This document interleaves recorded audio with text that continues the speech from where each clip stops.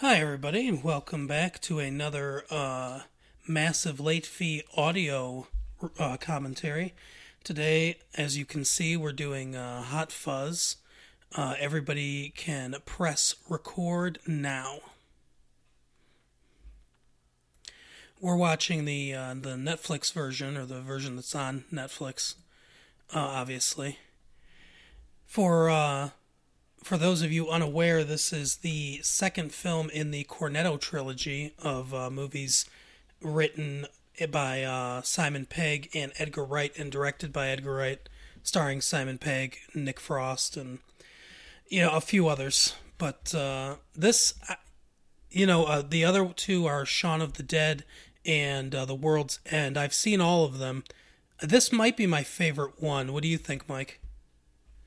Yeah, I saw a little bit of Shaun of the Dead and a little bit of The World's End. And they were okay, but I really like this movie a lot, in spite of the English accents, which I hate. I listened to some Australian and English podcasts, and I kind of get into the accents, especially the Australian accents. Yeah, I don't know what it is. I like an Australian accent better than an English, but these aren't very thick accents in this movie, so that's probably why they're more than. That's true. If they're super thick, sometimes it just can be hard to understand. I love this opening with the training montage and everything. It really establishes what they're doing, which is basically parodying movies like Bad Boys and like cop action films. Yeah, this movie is really weird. It's like three different genres of movie at once. It's an action movie, like a spoof movie. I don't know. We're giving spoilers or no? Yeah, I would assume that most people listening to this commentary have seen the movie. I mean, if you haven't, what are you doing? Throw yourself into the ocean. But yeah, it's ultimately a horror movie, which we don't really learn until about maybe 3/4 of the way through the movie. Mm-hmm. Yeah, and it's funny because a lot of I would say all three of the Cornetto trilogy movies, although they tackle different aspects of the horror genre or different sorts of horror films, are all basically horror films. I mean, Shaun of the Dead obviously is a zombie horror film. This turns out to be a quick cameo. That's Peter Jackson. Some people don't know that. Who stabs him through the hand? Yep. Yeah, that's awesome. And of course, the Peter Jackson connection. This is oh gosh, I can't think of his name. I love him too. Him right there. I know he's Bilbo in the prequels. I haven't seen those though. Yeah, Martin Freeman. Martin Freeman, yeah. He's in something else too. I can't remember what. Something else I saw recently. Well, I know he's in the Avenger. Like he's in the MCU movies too. Well, I didn't see him there. Right. Was he in the Harry Potter movies, maybe, or like the prequels? He might have been the Fantastic Beast movies. Well, he's a British actor, so he's probably one of them. Right. But I love Martin Freeman. He's very good. But so like Shaun of the Dead is a like a zombie horror film. Obviously, this is a certain type of horror film, and then The World's End is kind of like spoiler alerts for The World's End is a like an alien invasion. From what I saw, it seemed like a science fiction-y type Invasion of the Body Snatchers type movie. Exactly. That's exactly what it's like. Invasion of the Body Snatchers. I love the subtle humor in here too. Like they keep repeating, like, "Oh, how's Janine?" And then this guy asks, and then he goes to see her eventually. Yeah. Wait, no, maybe that's not Janine. I don't remember it because I think she breaks up with him there, doesn't she? I think so. Yeah. But one of the things when we get to the joke, which is like one of my favorite jokes in the movie, I'll point it out. But I love that there's a lot of jokes in this movie that actually they seem just like jokes or funny lines, but actually factor into the plot. Which it's just the writing of this movie is brilliant. Yeah, it's really well done, and like this movie definitely is one that gets better the more you watch it. You notice stuff you didn't previously, and that sort of thing. Mm-hmm. Oh, and there's Bill Nighy, who shows up in voice only in The World's End. And he's another obviously frequent collaborator with them. He's very good too. I don't know if you've seen the movie Love Actually. My wife watches it every Christmas, but No, I haven't seen that. Isn't that Hugh Grant? Isn't that? yeah, yeah, well, like basically any big British actor or actress is in it. Liam Neeson's in it, although Liam Neeson's Irish, I think. I think. But he's in it. Uh, I love this here. What's Yeah. the team gonna feel? I mean, he's gonna be happier, Yeah, it's great. and only because he makes them all look bad. Yeah, he's too good of a police officer. That's why they don't want him around anymore. And look at what a horror scene this is. Yeah. Just blood sprayed on the frame pictures. Oh, Oh, I guess maybe that is Jimmy. So maybe this is like one last desperate attempt, I guess. yeah. Yeah, because we've been over this situation. Yeah, like a double speak here, and that happens quite a bit, where he's referring to one thing, and she thinks he's talking about the relationship, where he's talking about the violence. Mm-hmm. He did that several times in this scene alone. Yeah, the use of Edgar Wright, and I'm not sure exactly which one it is, or if it's both of them just working together, but the way that Simon Pegg and Edgar Wright use language in their film, these three films in particular, is outstanding. Like a lot of people know in Shaun of the Dead, when he goes to the pub for the first time and talks to Nick Frost's character, Nick Frost kind of outlines everything they're going to do that night, and everything that he says they're going to do that night is basically the entire plot of the film. Yeah, I guess I have seen that. I think it was actually put off by the accident, so I didn't watch it all the way through. Mm-hmm. But we just missed a reference to his beloved Japanese peace lily, which is like all throughout the entire movie. He just loves that plant. Yep. Let's see. I'm looking up Martin Freeman's filmography right now. He was in. Poor Bob. Let's see. He was in Whiskey Tango Foxtrot. I have not seen that. Isn't that I think it's Tina Fey, I believe. Yeah, Tina Fey. Yeah, I haven't seen that. Obviously, The Hobbit, Saving Santa, Svengali. I'm not sure what you would have seen him in recently. I'm going back a little bit here. Yeah, I mean, since Hot Fuzz in 2007, he's been in, obviously some British movies, The Hobbit stuff, that Saving Santa, yeah, nothing, I mean, besides the MCU movies, Captain America, Civil War, and Black Panther, Yeah, I don't know them. not anything that I can see recently. He was on Fargo on TV. That's what it was, Fargo. Yeah, he's really good in that. Mm-hmm. Lester Nygaard. This is another classic Edgar Wright move with the quick succession of events, where everything it's like quick cuts as a bunch of stuff happens at once. Yeah, Martin Freeman's great in everything. I like him a lot, like I said, but he's very good in Fargo, which is a good show if anyone hasn't seen it out there. Yeah, here's another great example of the double entendre where he constantly, and this really kind of foreshadows a lot of the rest of the movie too, because she's obviously one of the members of the city council who is plotting. Mm-hmm. Fascism, wonderful. Yep. Yeah, and like I said, they, I don't know who's the bigger influence, whether it's Edgar Wright or Simon Pegg, but they do stuff like that very well. Yeah, I haven't really seen enough, because I know Simon Pegg's actually a pretty accomplished writer at this point. Mm-hmm. Like he wrote some of the Star Trek movies, right? And did he write one of the Star Wars movies? I'm not sure on that.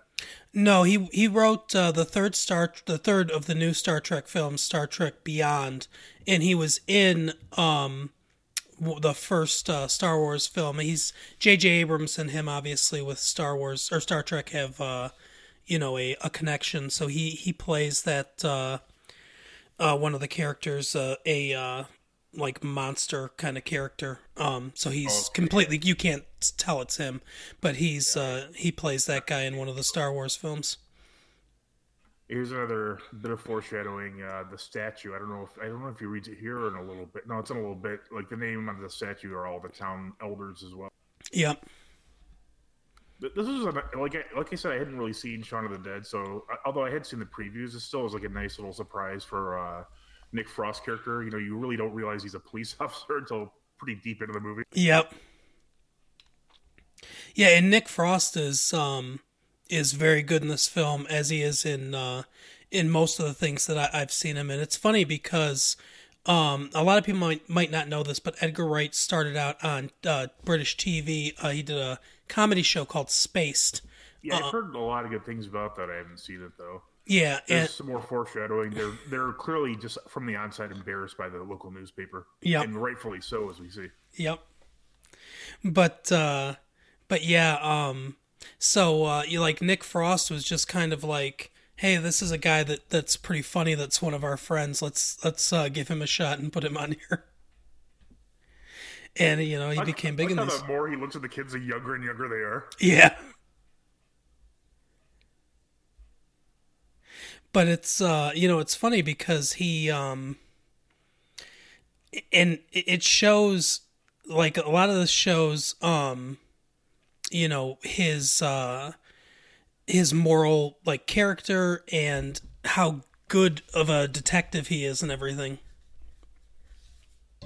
This is kind of an interesting thing here too. Is obviously the pub owners know there's a bunch of underage kids drinking here. Mm-hmm. They don't think it's as big of a crime as other things, such as misspellings in the paper or like a poorly reviewed play that they put on later. Yeah. And like he says, it stops them from getting into trouble. Which later there's some graffiti that the town just completely hates. And there's the first appearance of the greater good line. Yeah. God, so much of their business was just underage people. I like how he just orders a cranberry juice. A lot of people might not know, but when people say the Cornetto trilogy, like I talked about earlier, this is where he reads the fountain. Yeah, here's the names. Yep. But that was because Edgar Wright named it after Cornetto was a popular. I think it was an ice cream cone. Yeah, it's an ice cream kind of thing. Yeah, in England, where he's from, and Those cat-like reflexes. yeah, and like he liked them a lot, I guess. So he ended up naming the movies after that. They're different flavors, according to him. I think they were just like it wasn't intentionally from the get go, but he just realized he put one in like Shaun of the Dead, and he realized he put one in Hot Fuzz as well. So like, yeah, might as well. Mm-hmm. Oh, here's something interesting little fact here. This guy, the book he's reading is I think the one he's reading is by Ian M. Banks. Okay. Ian M. Banks is a Scottish author who's pretty brilliant writer. He's a science fiction writer, and he also writes like more literary type stuff. Mm-hmm. When he uses the name Ian M. Banks, that's for his science fiction stuff, and just Ian Banks is his regular stuff, which is really brilliant because instead of like using like a bunch of like different like pseudonyms and stuff, it's like, oh, if there's an M, that's science fiction, Right. Yeah, that makes sense. And later you see the twins. One of them is reading Ian M. Banks, and one's reading Ian Banks. Oh, okay, that's cool. Yeah, I was trying to see the title of that one, but I missed it. That's definitely not something I would have noticed. But there's a lot of stuff. There's a lot of stuff like that in all these movies. Yeah, I like reading the IMDb trivia. I like how they just didn't take a. They took the cone off. Mm-hmm. So I think it's weird that they use like aerial measurements. They said he's 5'6" and not like so many meters and or centimeters. Oh yeah, that is weird. Yeah, because obviously in Europe they use the metric system. And in England, I think they would they still use stone instead of like kilogram for weight? See, I'm not sure because they seem like they have a very even almost worse than ours mishmash of like not only like weights and measures, But currency, I don't understand their currency system at all. Yeah, yeah, because they at least before they left the European Union, they kind of used the euro, but they also still kind of used the British pound and everything. Yeah, I like that. That's his first line is pretty great too. I'm a slasher and I must be stopped. Yeah, Which is kind of funny because he clearly just like confesses to it, but then he says he's kidding, but we realize he's not kidding at a certain point. mm-hmm.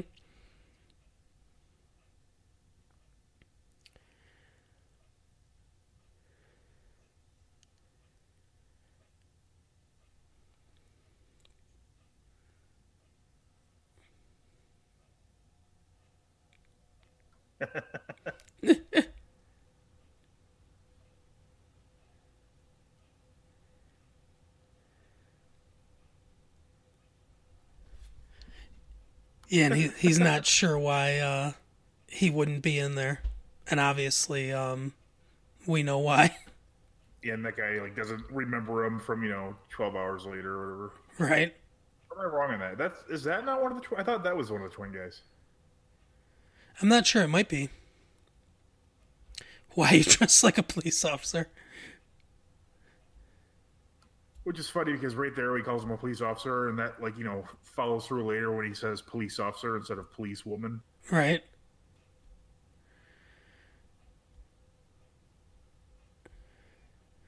Here it's coming up soon.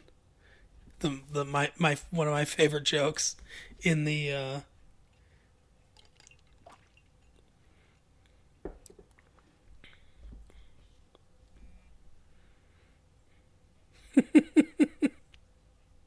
and I love how, like, obviously this is so different from what he's used to because, they just eat cake and kind of, like they don't have a lot to do here. Yeah, there's so little crime that you just fuck around all day. Yep. There's the greater good again.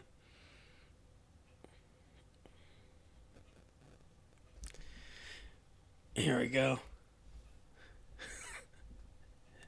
He was an exception officer, but he's a great big bushy beard. I love that. He had one thing you don't. A great big bushy beard. I love that so. Just all their equipment is so dilapidated. Yep. And I love that so much. And obviously, spoiler alerts for the movie. When he finds him later with that big bushy beard, I mean it. We understand that that's the guy and what happened to him and everything. It links into the plot. It's brilliant. Yeah, like you kind of just imagine them like very like gently suggesting you remove the beard. Mm-hmm. Like hey, that doesn't really how he police.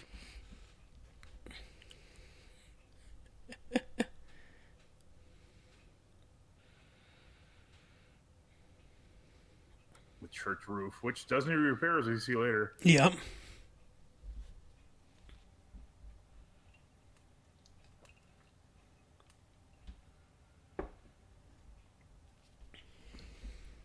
Yeah, this is the police officer line right here.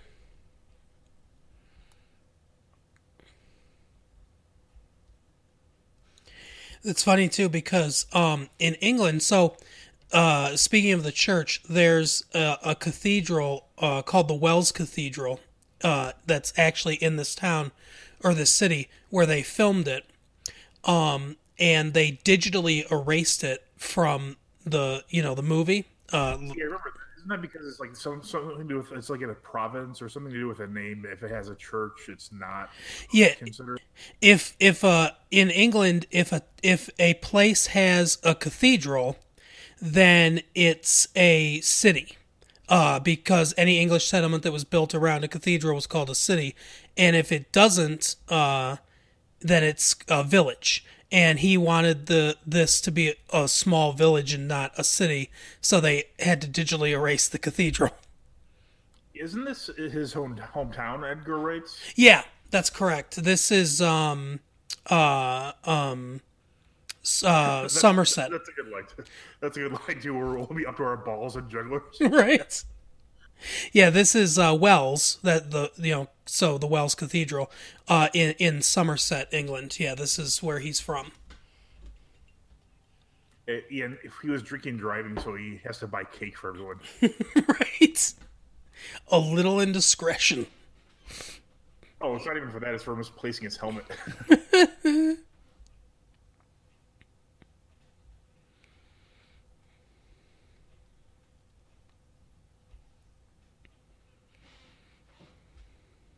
He just looks so annoyed.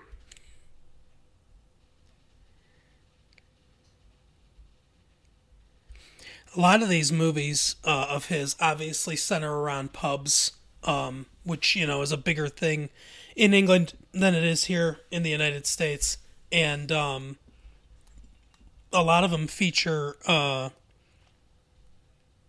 the I can't remember what I was going to say, but yeah, they always seem to have conversations around the pub.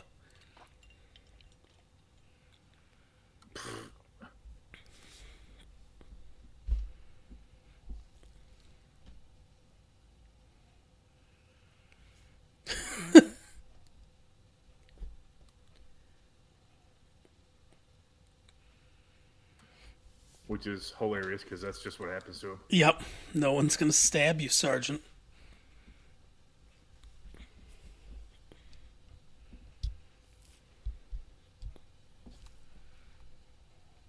I like how full that beer is. That's ridiculous.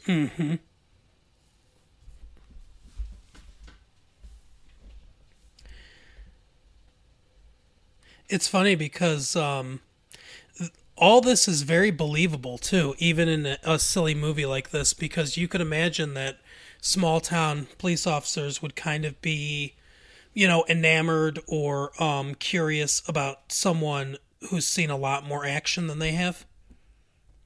Oh yeah, for sure. And Nick Frost is his character is like Daddy is like a huge fan of action movies, so he just like harangues them about it for like the rest of the movie, basically. Mm-hmm. Yeah, like here he just like interrogates him about his previous action career. Mm-hmm.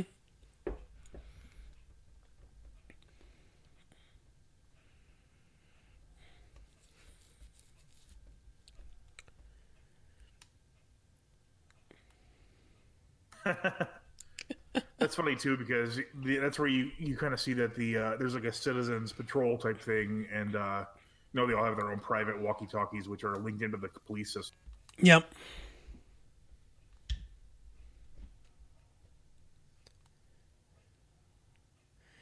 So yeah, I mean, NWA, that's another joke, I'm sure. Neighborhood Watch Association. yep.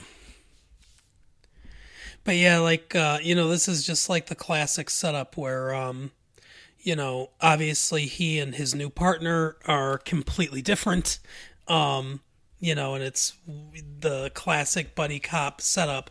And Edgar Wright seems to do that really well where he sets up his films as one thing and then, obviously becomes something completely different. The World's End is the same thing. It seems like a almost like a drama kind of where he wants to get back together with his old mates to do this pub crawl, and it turns into this just crazy like sci-fi action film.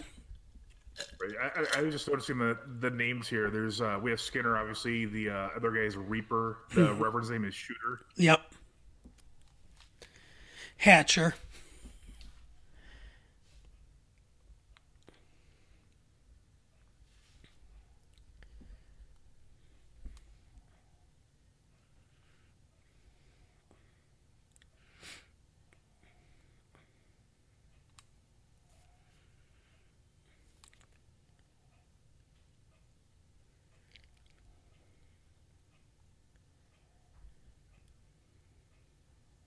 Like how the tone shifts here with the robot. Yep. Well, that's the other thing that I was going to mention that his movies have in common is kind of smaller, more parochial towns. Like he looks so disappointed about that. It's just like that living statue guy. Yep, that's their biggest problem. And you can see he's getting more and more perturbed.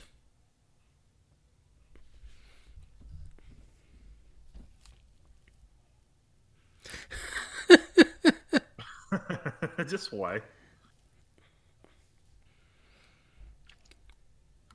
couldn't look more annoyed with his partner.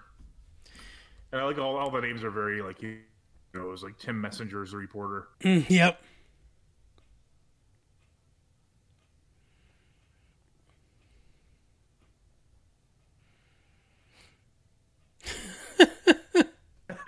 He just hates all those suggestions. I like how there's like a game they make of like going through and correcting the names and errors in the paper. Yep.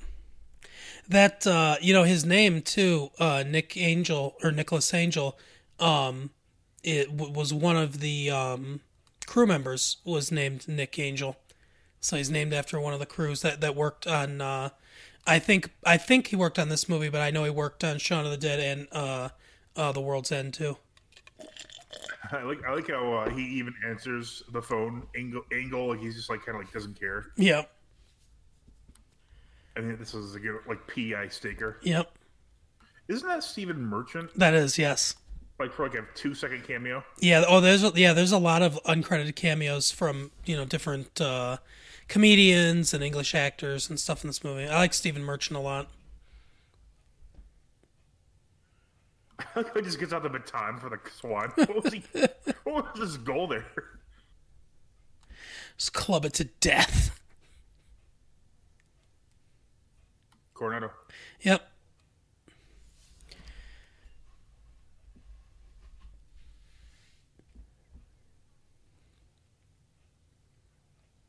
I've never had one, but I've had ice cream like that before. It's good.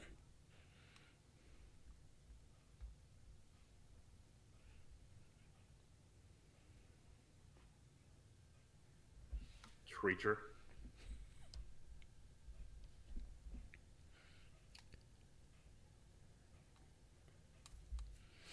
This one probably gets into the action, I think, maybe the soonest of all of these three movies that Edgar Wright and Simon Pegg did. But he builds he in all three of these movies he builds characterization and kind of like acclimates you to the world before things go awry. Yeah, this one's funny too because even this guy's name is Armstrong, but he's actually the guy who plays the Hound in Game of Thrones. I don't know if you said you watched Game of Thrones. No, I haven't. Correct. Yeah, he's one of the main characters or not a main character, but he's a prominent character in Game of Thrones.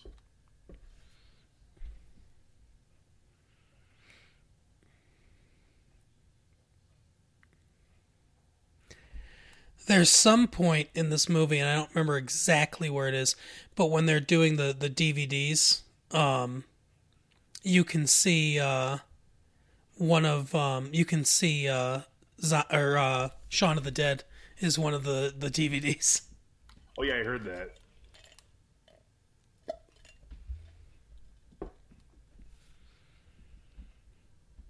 Yorp. What's funny is the guy you called out earlier, the guy with the baggy clothes, or when you see his face, is the one shoplifting right here. Now, there's not an actor that plays a James Bond character in Shaun of the Dead, is there? I don't think there is. I haven't seen it. Like I said, I saw a very little bit of it. I don't know. Why is there one in The World's End? Yeah, because obviously Timothy Dalton here, who played James Bond in the 80s, and then Pierce Brosnan shows up in The World's End, and obviously he was James Bond actually after Timothy Dalton in the 90s. Oh yeah, I didn't know that. He was in that because, like you said, I saw the beginning. Yeah, he played. Timothy Dalton's really good in this. I want to see him in more stuff after this. He's like a really funny. He's charming. He's sinister. He's pretty much everything you want in a villain. Yeah, he's a very good actor. He kind of gets overlooked as James Bond because in that time period those movies weren't very popular. But he's very good. Yeah, here we go. I think this is it when they start throwing the super cop. Yeah, that right under. Yeah, I saw it right you there, can yeah. barely see it, but that's because it's very quick for the Shaun of the Dead. I like how it's in the clearance rack too. Yep. And this style of shooting, these quick cuts and everything, this is so Edgar Wright.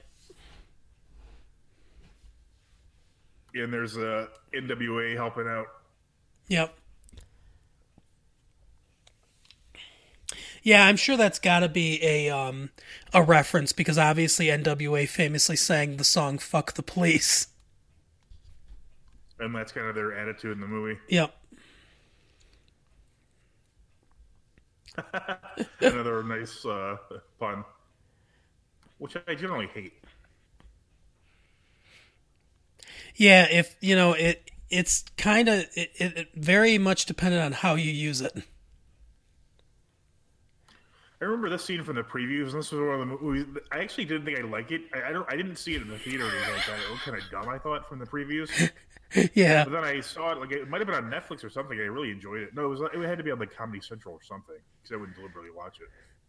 That last jump that he does where he just like does a turn in the air, it's so comical. It's subtle, but it's like you know, It it just gets better as he jumps. Yeah. I like the confusion here with the swan.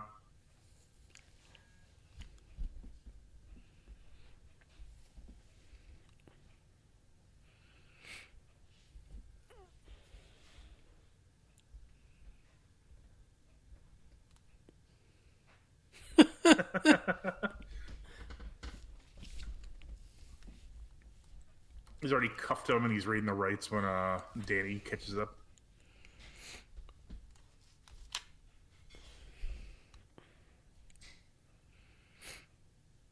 I'm not made of ice.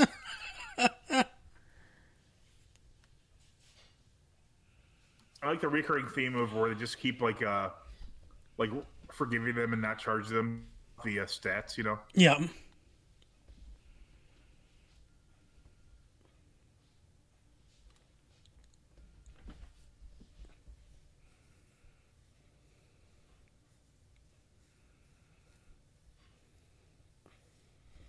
That's funny because he says immediately. He says, "That's right."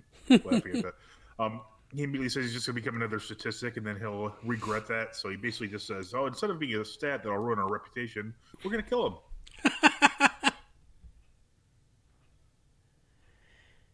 Yeah, no James Bond no James Bond in Shaun of the Dead, unfortunately. A lot of people might not recognize him, but that guy the you know his boss, the chief, the one with the big bushy beard, he was in Moulin Rouge, which is a another I mean it's a musical, so I don't know if you'd like it that much, but I enjoy it. But he has sort of, because he's got that big voice, he plays kind of the angry character in that as well. And there's a part where they're talking about the can or something, and he's like, "Because you can." Yeah, I'm not going to see that because I don't like musicals. The only musical I ever liked was South Park, Bigger, Longer, Uncut. Oh yeah, that's a good one for sure. I guess Team America: World Police is kind of a musical as well. A little bit. Like the Book of Mormon. I don't know. Yeah, his name is Jim Broadbent.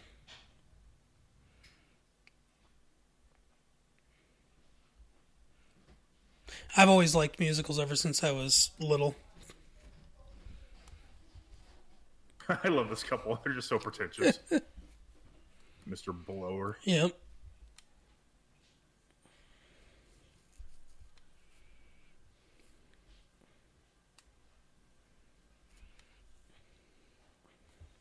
I like how he made sure he wasn't writing that down. Mm-hmm.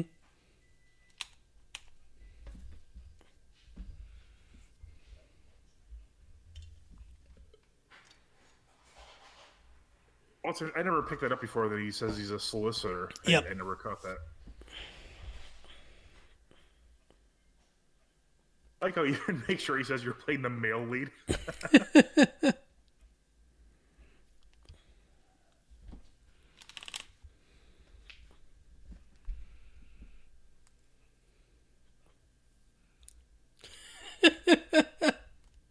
I like how Nick Frost, look at his face is great. This whole thing. Yep. I think it's just the exact same expression.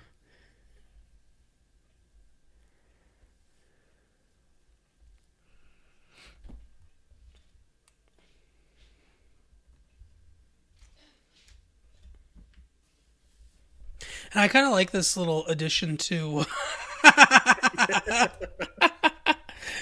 I kind of like this little addition to his character too, because it shows you that, even though he can do this, like, it's almost supernatural, amazing physical stuff and everything, that he cares about details and the little things and doing things the right way. He's not all flash.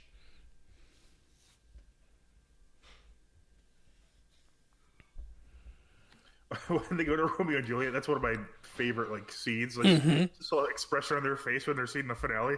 Yeah.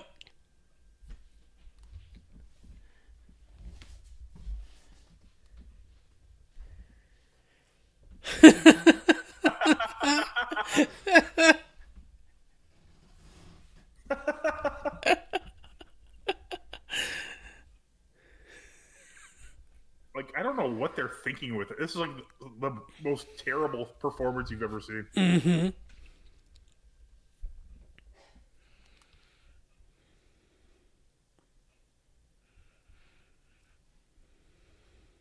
Now.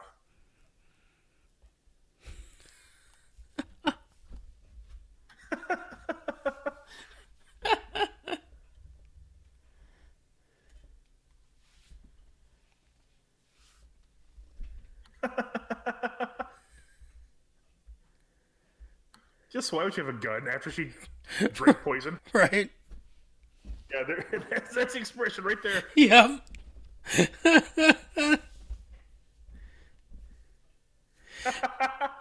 What's funny is Danny just looks so like engrossed in the performance. I often wonder if, because sometimes people call these parodies, and they sort of are in a way, but he says they're doing a homage to Romeo and Juliet. And I almost wonder if that's kind of like how Edgar Wright and Simon Pegg look at a lot of the really terrible parodies that are out there. What's funny is again here he talks about how the understudies are professional actors and how they're fucking up their town. Yep.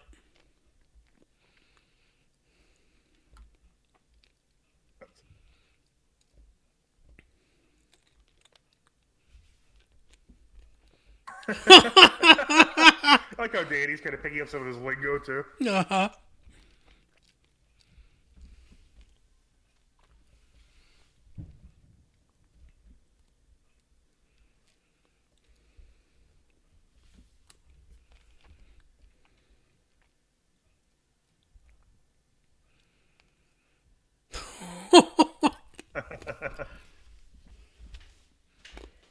Obviously more foreshadowing of what's to come.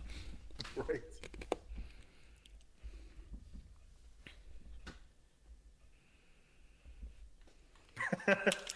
What a comment. She has a distinctive laugh. Yeah.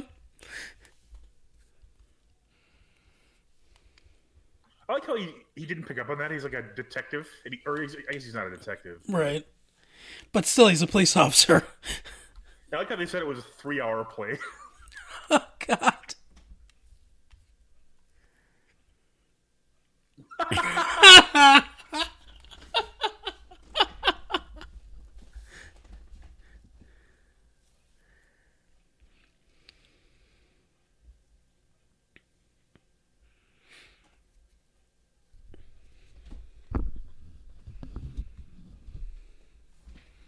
Like Danny just uses it as like an action movie, like a what?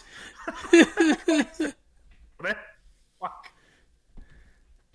So I don't really understand why the bad guy dresses up like that, but that's actually the first implication we see in the whole movie that there's like a sinister murder going on. Yep. Yeah, they've clearly kept things, like as writers and directing, they've certainly kept it. Another great double entendre. We haven't got long. Yep. But yeah, he certainly kept everything close to the vest. Because, it's kind of it's sort of a reflection on the town, because the town obviously keeps these secrets. Decaffeinated. Huh. And this is just kind of like, they actually hit the town sign. So that's kind of funny. I never noticed it before. So it's actually just outside of Sanford. Yep. technically it would probably not be part of their statistics. Yeah, and I'm sure that's why they did it. Yep. And of course, this completely justifies what Angle was saying earlier with the, you got to drive slow because the limits were put in place for a reason. Yep.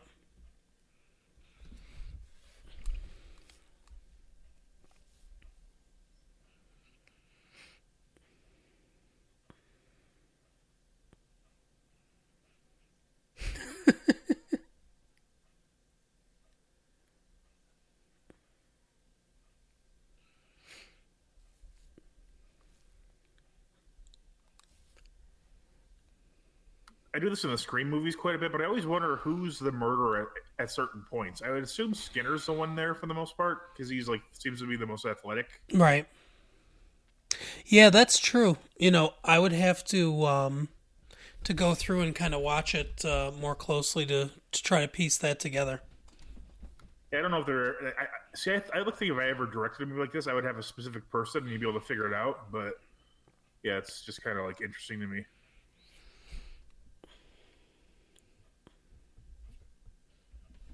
Ooh, already on the case, Angel. Yep.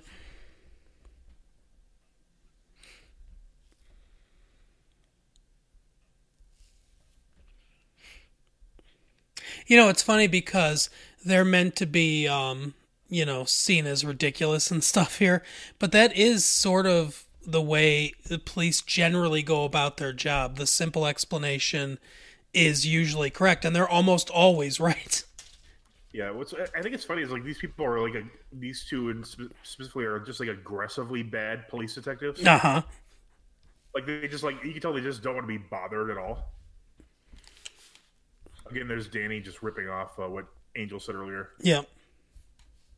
Crockett and Tubby.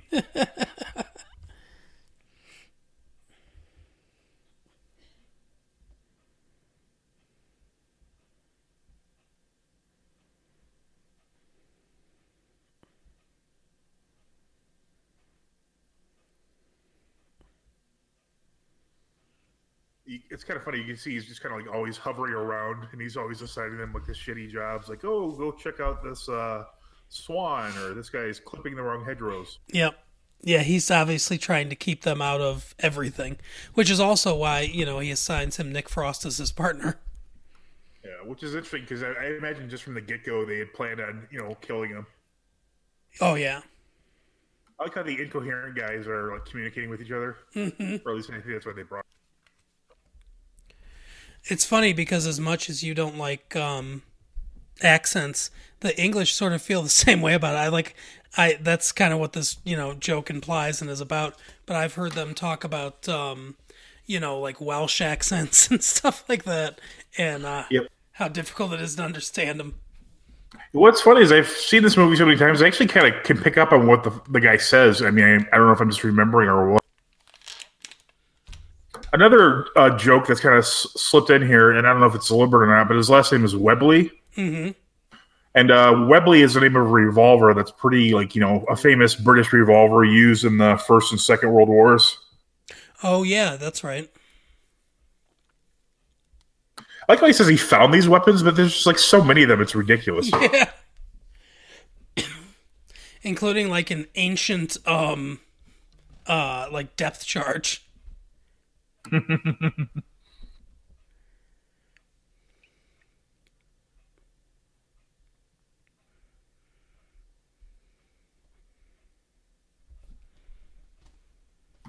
That's just such an awkward situation because when do you go back? And it's funny too because he just hit you with a shotgun. You would think it looks live. Kicks it. Sorry. You would think that that it would be a giant explosion because, in a Bad Boys movie or something like that, it would have been. That's Ian M. Banks' book for sure. I've seen that cover. I don't remember which one it is.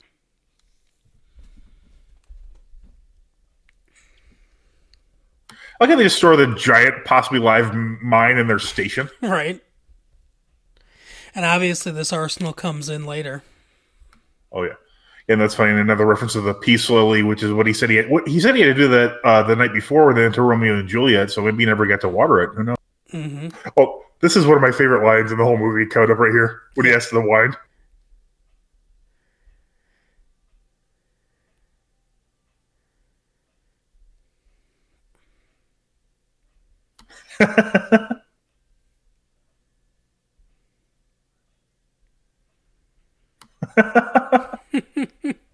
I think it takes him a second to think of the other type. Right. And of course, his name, Porter, is a type of beer. Yep.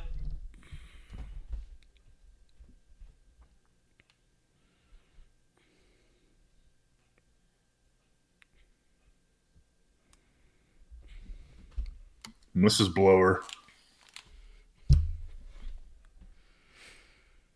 I like how he legitimately doesn't know. Right. It's funny because he's like a constable and the other guys are detectives. You'd think that Nicholas would be a detective, but I actually think in Britain they separate the two types of jobs pretty consistently. Yeah. Like you usually don't move from one to the other. You're either like a constable or like a detective. Yep. Policeman officer. And this story is just hilarious. Yep. Kermit the Frog.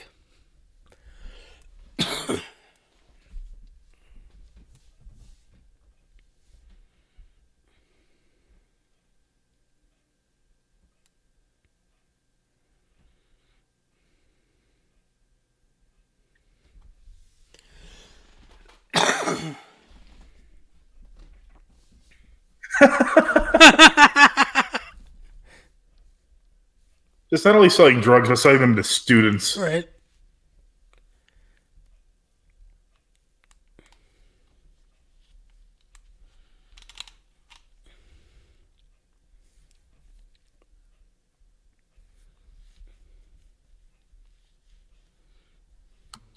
The first time he laughs in the whole movie. Yep.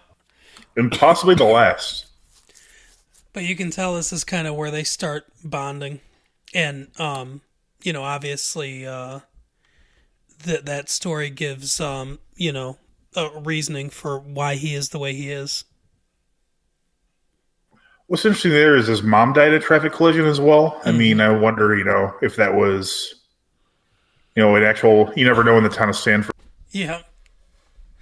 That's funny because what he does there is, I think that's something you used to do when we were younger, isn't it? Yeah. The fork to the ketchup packet? Yep. Like now he just doesn't care at all. He's like, yeah, okay, I'll match this alcoholic guy drink for drink. Right.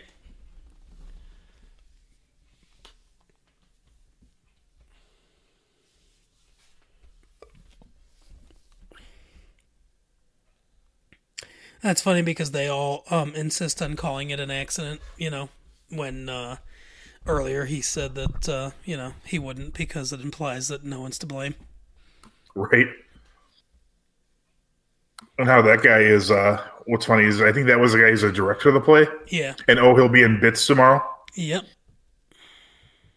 What's funny too, though, is even though he's matching him, drink for drink, and he's obviously smaller than Danny, he's clearly more sober later. Yep.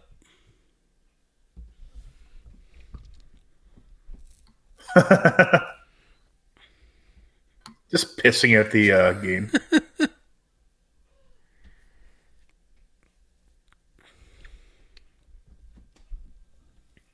This guy, of course, lives in the mansion, which no one cares for. Yeah, it's funny. He even calls it right there.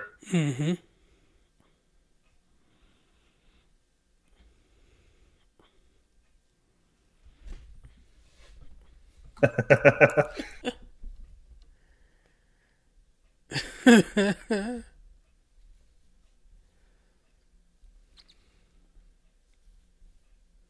Another don't want to be him in the morning. And of course, they just completely walk past the guy in the giant suit. Yeah, maybe that's because he's drunk, but that is kind of uncharacteristic of what we've seen from Nick so far. Well, didn't he walk past him earlier when they were leaving the Romeo and Juliet play? He was down the alley. Yeah.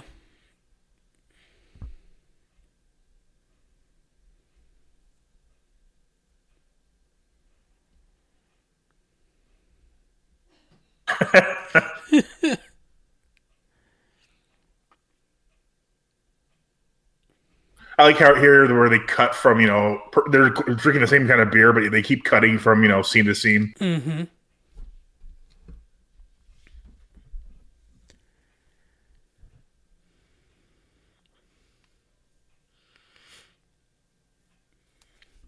Now, I would think here it wouldn't be Skinner that does this one.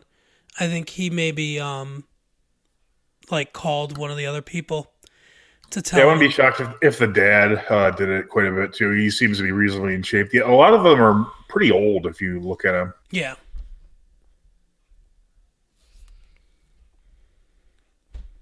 Because you did it with a plan. I always catch something new in this movie. Yeah.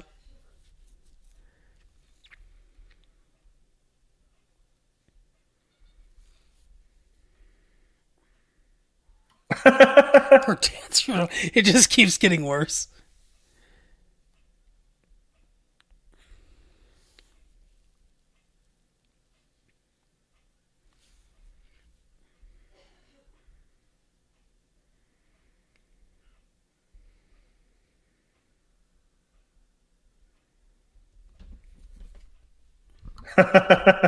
Like a solution to this. Yeah. This is another great line. First, he has a giant like library of action movies. Mm-hmm. Another that's funny. The same line he said earlier. Yep. I like this part too. Which one do you prefer?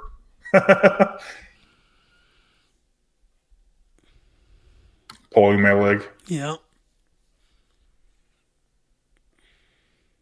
I always thought that was odd, like a traditional like British like beans for breakfast kind of thing. Mm-hmm. I'm not a big fan of baked beans to begin with, but Me either. Well, the British definitely don't have the best food in the world. I like how he's just actually firing his. Or what's weird is that must not be his duty weapon because I don't think he carries, a duty weapon. No, yeah. And he lives in an apartment, so probably someone lives above him.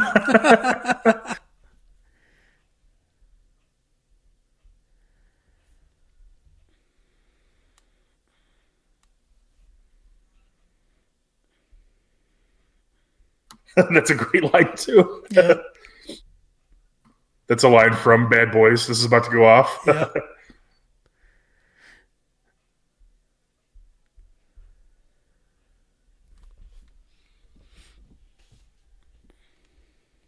I'm not a big fan of the Bad Boys franchise, but I think they're coming out with another one. They are, yeah. What's funny though is like Will Smith is like really like up people's ass about how he never like swore in like his rap music or anything like that. Mm-hmm. Like Bad Boys is just like fuck shit. Every other word's like profanity. Yeah, I don't really like the Bad Boys movies either. Not my cup of tea, but Right. but you and I, we ride together, we die together. Bad Boys. I like for how life. even the medical examiner just kind of like chuckles at it. Mm-hmm. Like the overly sexual, like police officer woman. Yep.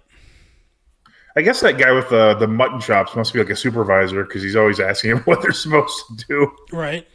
It's fucking Tim Messenger again.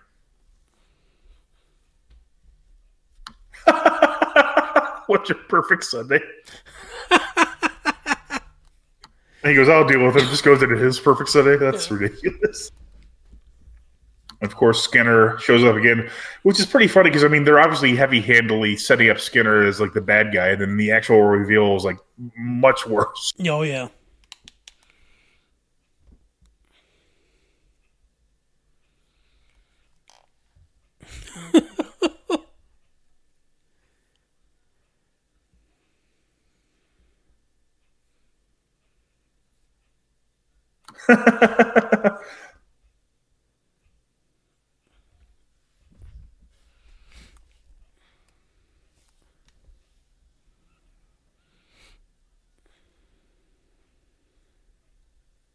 He's got a point there.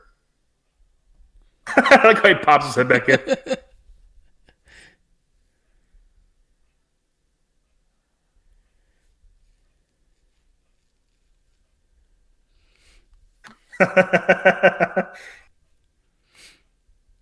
That's funny too because they can basically commit the perfect crimes because there's a surveillance system, but they know every angle of the cameras. Yep.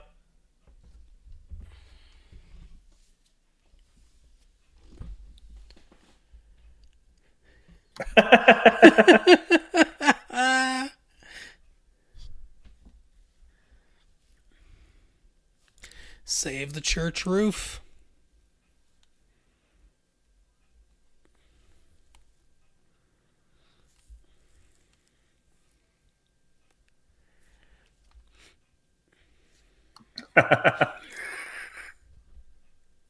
So the policemen clearly like have no issue, like appearing foolish. Mm-hmm.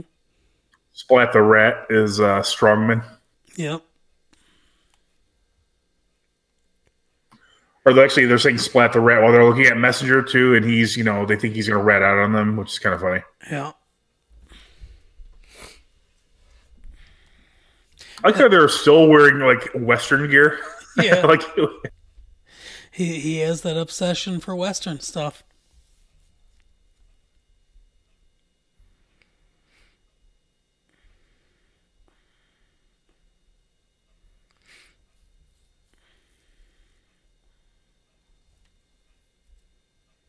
these things are. Oh no, I thought it was the star shoot. Those things are so difficult, but this is kind of funny. He just like destroys it, no problem. Mm-hmm. Yeah, my mom used to work at one of these carnivals, and she would tell me all the different things that they would do. Um, they'd mess with the sights and stuff like that, and just different things they do to make it almost impossible to win. Yeah, I don't think I've ever seen someone shoot those stars out. It's like impossible. Yeah. I like how he doesn't like firearms, but he like clearly like has an affection like from the moment he picks it up. Mm-hmm. And this, sure shot of this appears later too, when he's killing everybody in the town. Yeah.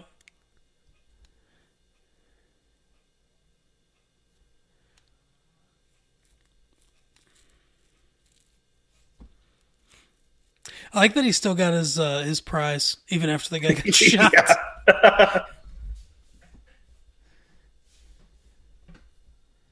See, I wonder if Danny was informing as well. Yeah, possibly. I don't know why they wouldn't know to kill Tim Messer unless Danny was able to give the information over somehow. Mm-hmm. And later we do see that he's clearly aware of it.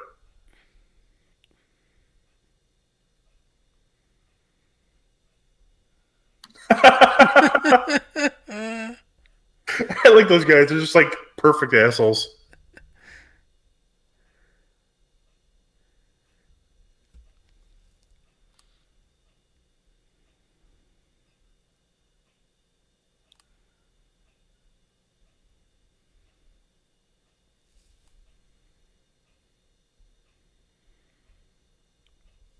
And of course, he has a perfect alibi. Yep. Oh no, he's in the loo.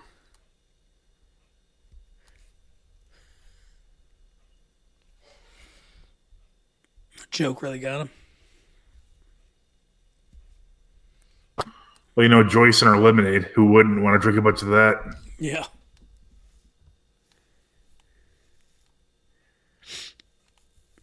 I like the music and the way it sets the mood in this is really great. Mm-hmm.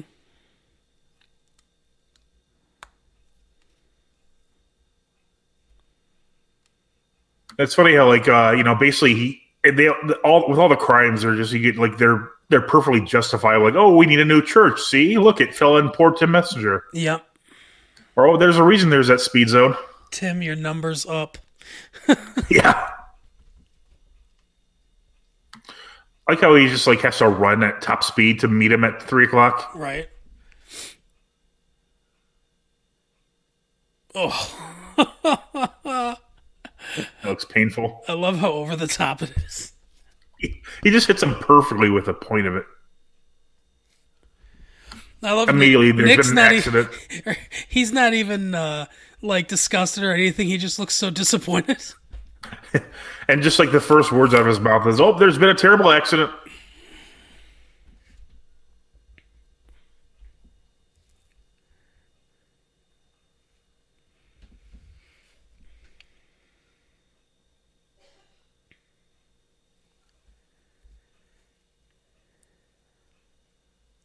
Someone killed the messenger.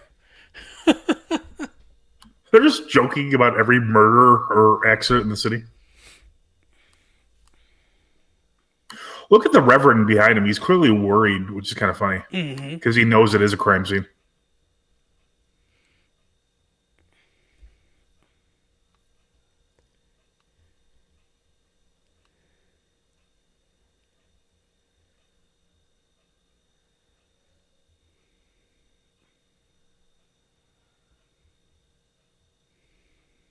That's funny how he just is clearly paying lip service to him, You know what to and they do. again get like a shit job.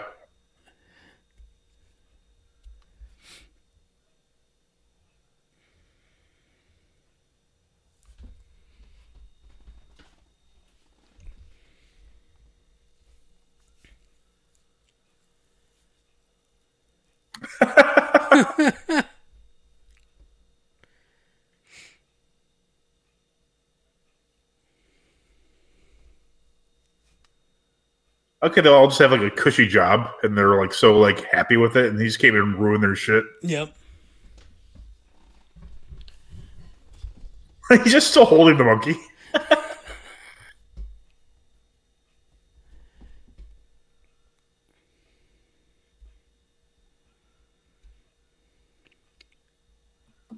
2 weeks. It's funny too because if you can kind of see Nick Frost's point of view of why he would question him because like he ran up there right away. There really is no like necessarily evidence that any of these deaths are linked, even though as the audience we know they are. Yeah, I mean, really, if it weren't for us seeing that, there'd be an interesting movie if they just took out like actually seeing like the Slayer or whoever it is. Yeah, yeah, because then we'd question it too. Like, is he just one of these people that sees this shit everywhere? Yeah, I mean, because it would make perfect sense because he does come from the big city, as they said. Joyce, the lemonade queen herself.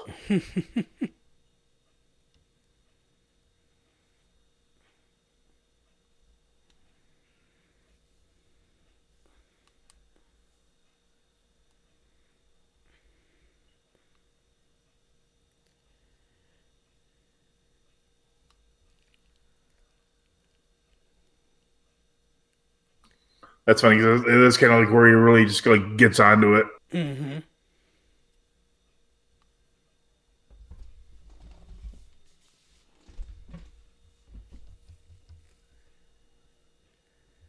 I don't get why he's circling the paper instead of the copy of the paper, but whatever. Right. And Danny, caring now is looking at the police service exam.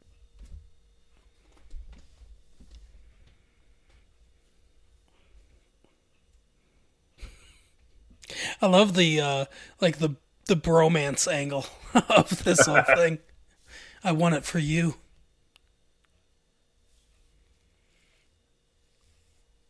It's kind of funny how he does have like a genuine affection for him now because he knows he's trying to do better. Mm-hmm.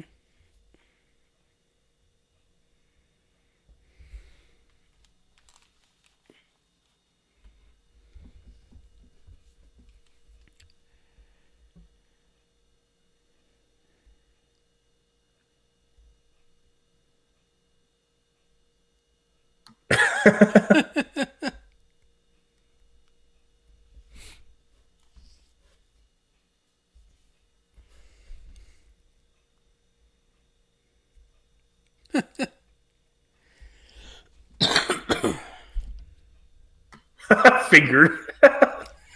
I love how he brings that up. He really does put everything in. He just goes back to the big accident stuff again.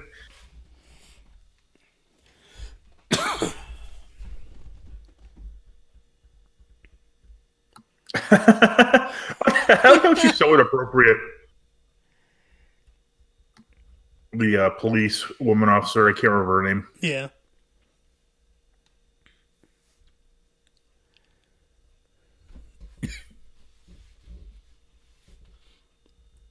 That wouldn't be the first time he's missed a birthday party, huh? Right. Or a funeral. I like how the lady at the garden store is named Tiller. Mm-hmm.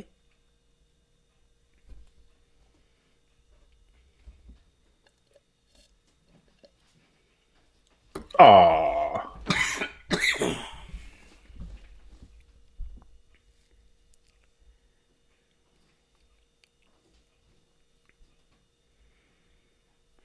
I think that's interesting because I believe she's in on the whole conspiracy thing.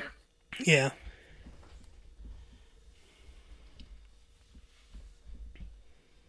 Or maybe not.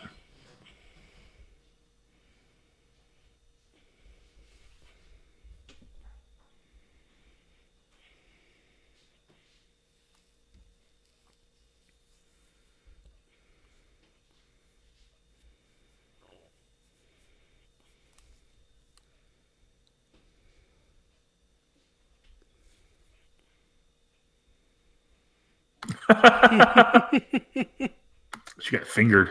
Yep. God rest her.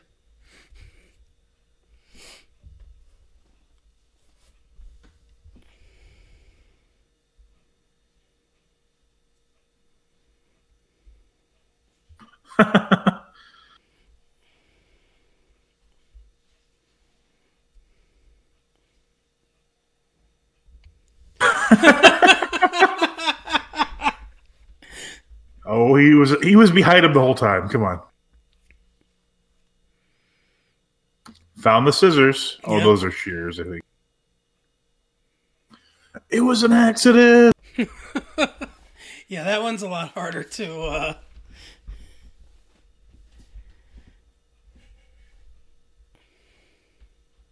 I like how the nightstick clearly shatters the glass, but then he also shatters the glass. Mm-hmm. See, I would guess this is Skinner here because this guy is very fast and Skinner's a runner. Yeah. Yeah, it would have to be one of the athletic ones. I mean, I don't think it could be the what's her name with the lemonade. Joyce. Right?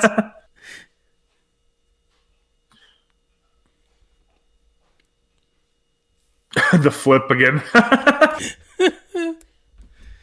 Be so hard to run in that thing. It's always funny about like horror movies or thrillers where someone like in Scream especially they do a good job where they have like an elaborate costume but they're like they at least fall over and stuff like that and this they kind of do too but it's just like how can you do that? It's fast as fuck.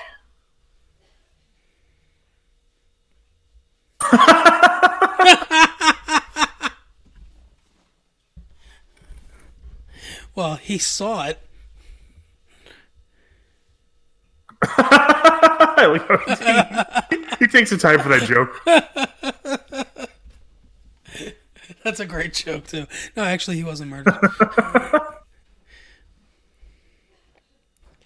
They've clearly been brainwashed by Danny's father. I can't remember his name. No kidding. And you see, very subtly, you can see him like looking on at the whole thing in the background in his office, sitting in his office. Yeah.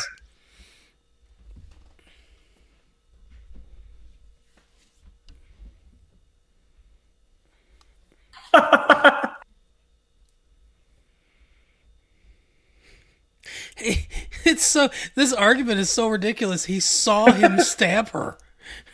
I like how they're just like a dedicated like local improv comedy troupe. Right? They just have to make crack jokes and everything. They do a lot of yes and. They should have the they should have the same police squad investigating like that gas murder by the Russian nationals and in what was it, Salisbury? Yeah. Oh, killed by gas, were you? That happened to me after the last chili cook-off.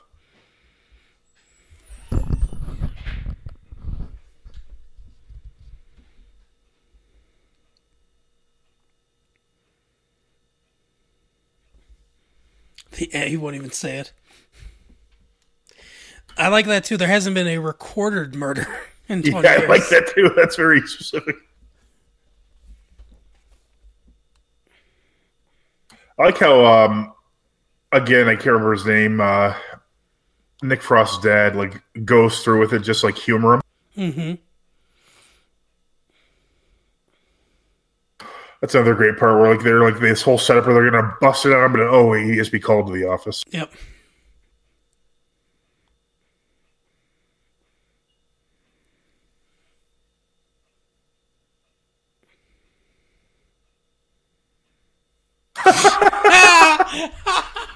What the fuck? She tripped and fell.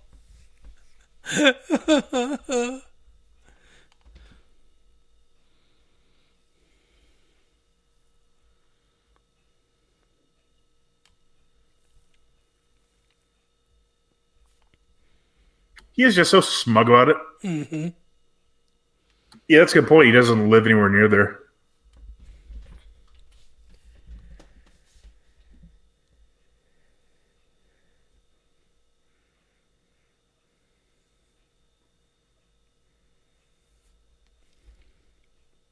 And this is kind of a nice like sort of red herring too in this thing, because he goes through all the stuff that if you're, astute, you kind of notice too about this, the way the movie kind of leads us to think that he's obviously the only killer. And so you think, okay, this is it. This is the big moment where, all this comes out and stuff like that. But obviously, there's way more to the story. Yeah, I was actually shocked the first time I saw what actually happened.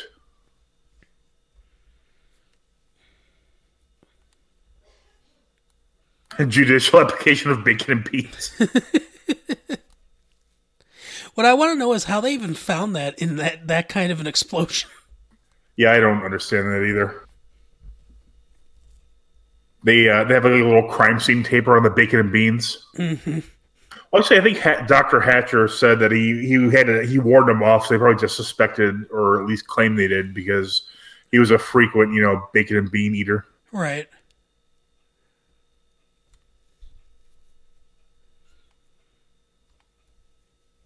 Which is funny because he doesn't watch any films.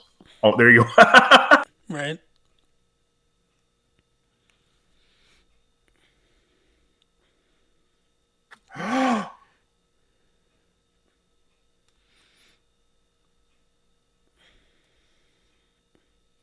They're well known. What a Gaylord. I don't know. Is Gaylord even offensive? That's one of the funnier words I've heard my whole life. Yeah. Gaylord, Gaywad. Hilarious. There's a great Onion article that was like something about like historic Gaylord, Gaywad peace accordance.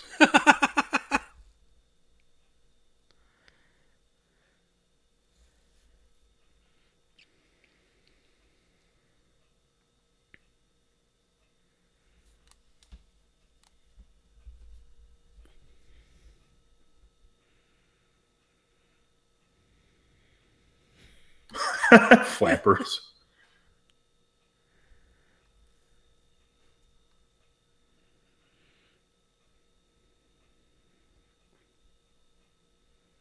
Which is a great point because there's no evidence at all, since all the official reports were done by those in collusion with the crime. Mm-hmm.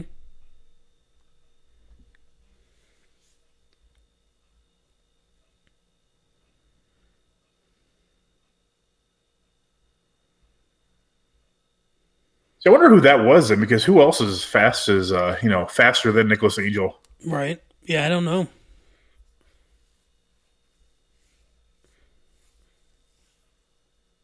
That's great. The picture of him next to him. Right.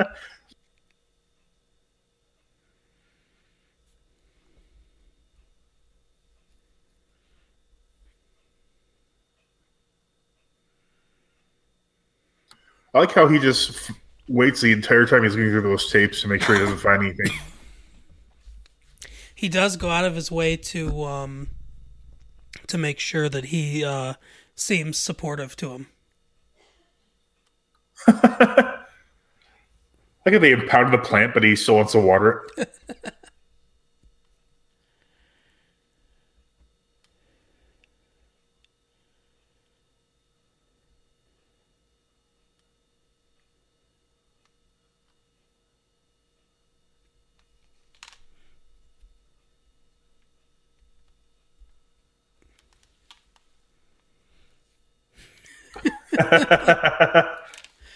They're both rubbing off on each other.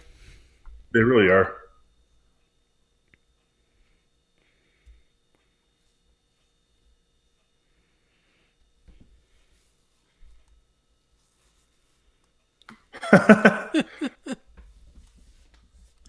See, I wonder if at this point, if they are deciding maybe they won't kill him because he seems like he's kind of given up. Yeah, that's interesting. I always like the psychology of the characters. I mean, obviously, you never know. Maybe go listen to the Hot Fuzz commentary. You might learn some real stuff from that one. Right?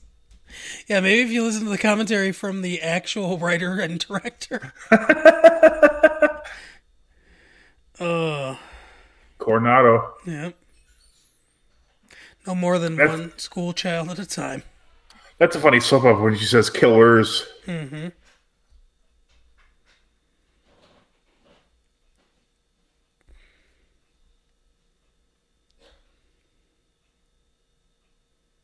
That brain freeze. I like how just like how Hell's Bells he takes off for the station. Yep.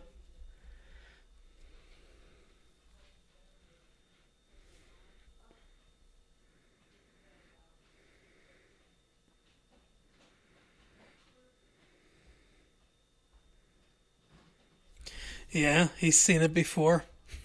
The same thing, and that's what got him killed. Big bushy beard. Right? Hooray, big bushy beard!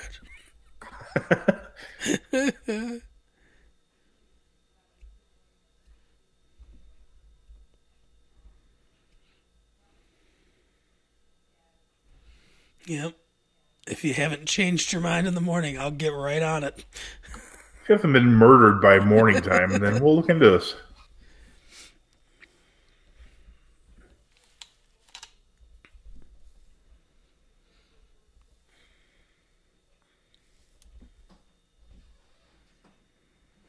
I think it's coming up pretty soon where he finds him, right?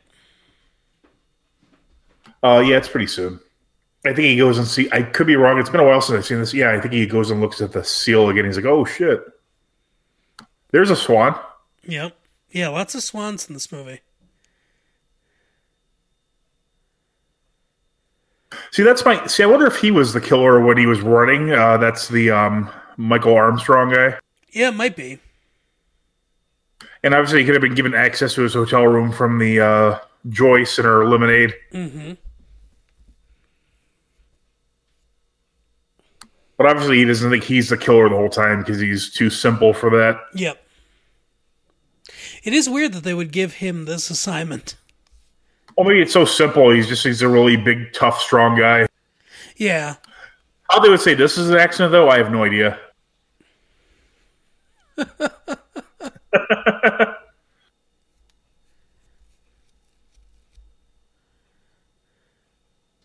Yeah, as usual, I don't know the actor's name, but he's really good as the Hound on Game of Thrones.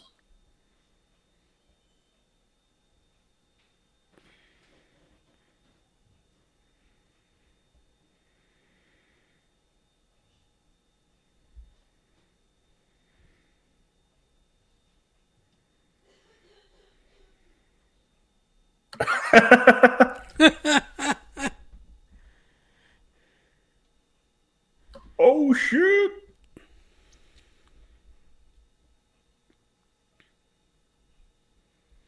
That's funny because that's a line from Bad Boys, which you showed earlier. Yep.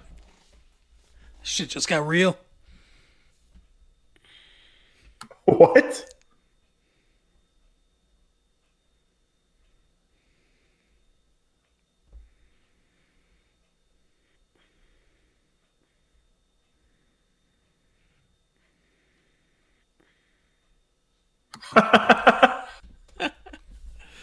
I love the internal consistency of these movies. Yeah.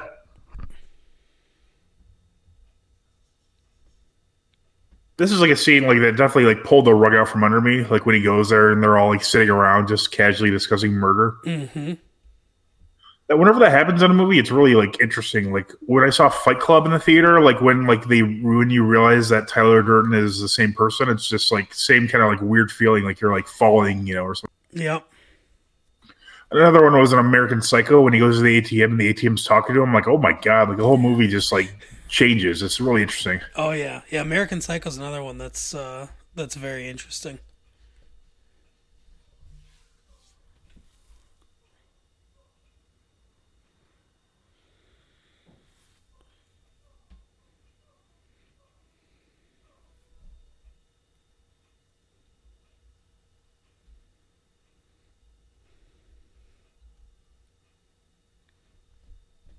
Yep. Now he's The getting Porters too. Yep. I didn't realize that. I like how like petty they are. Seriously, it's like a coffee clutch, but they kill people too. Yeah, and they're like excited to be invited.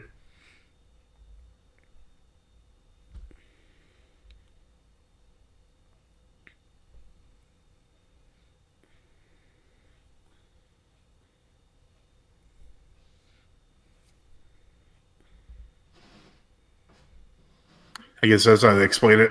Yeah. She even looked a little sad by that, like by the tale they're telling.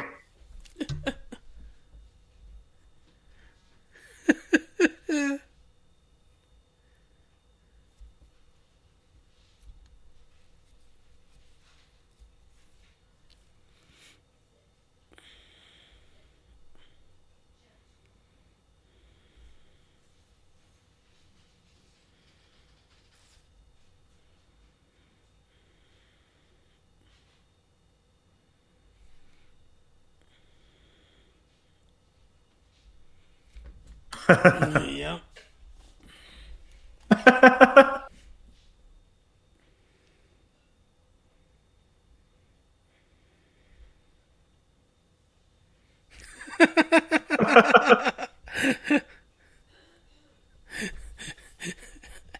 They're just like, oh, Well, he murdered Bill Shakespeare. It's pretty funny that they're all like justifying it. mm-hmm. They're really hanging on to their previous roles. Yeah.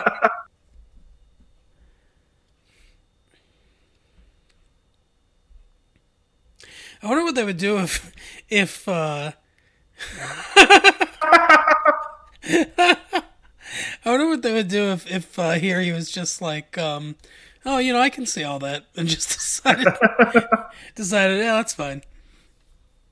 It's kind of interesting too because when they show the actual murders, they show one person, but obviously in like the flashbacks, it's all like you see multiple people there. So I wonder if that's like his interpretation.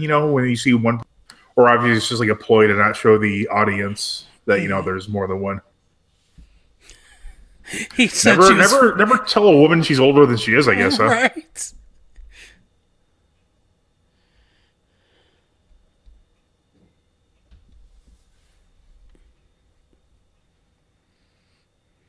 I like how it actually is more simple than like they said. Like they're not worried about the whole like contrived like a real estate plot. They just don't want her to make another town's gardening any better than theirs. Right. They want to have the best garden around.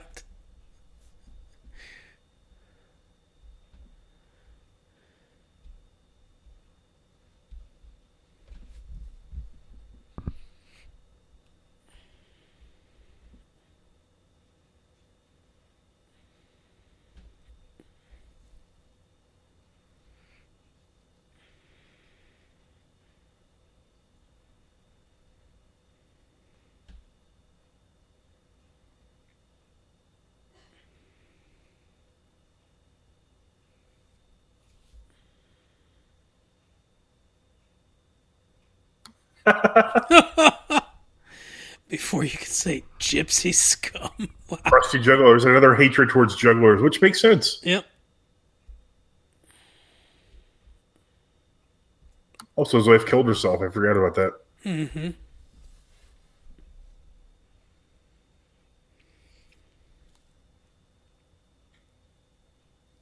Make Sanford great again. That's a hat. Right.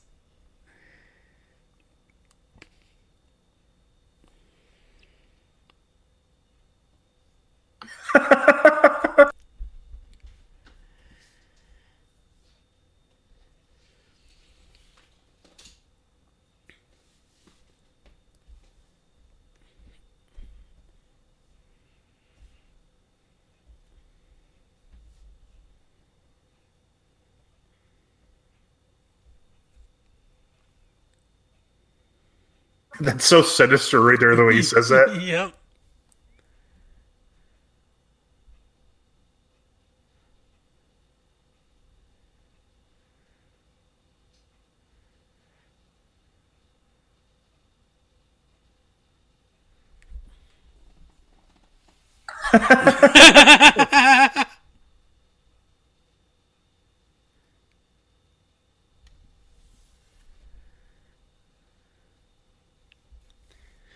tripped and accidentally cut his head off.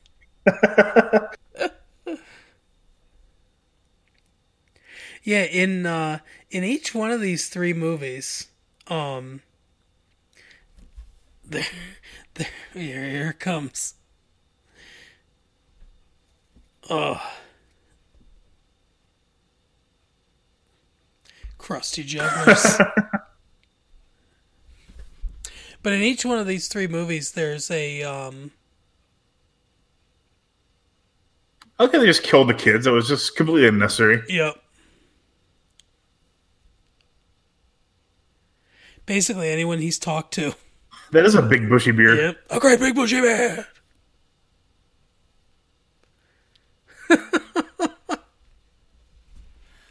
But yeah, in each one of these three movies, like the entire area or town, like kind of revolts against one or a small group of people. I mean, in Shaun of the Dead, it's zombies, but this is similar. He's not wearing the vest, or is he? I think it's a ketchup packet in there. Oh no! Actually, he stabbed him right in his notebook. That's what he did. Oh yeah, that's right. That's why he That's gave funny it to because him. he said you'll need this. Yep.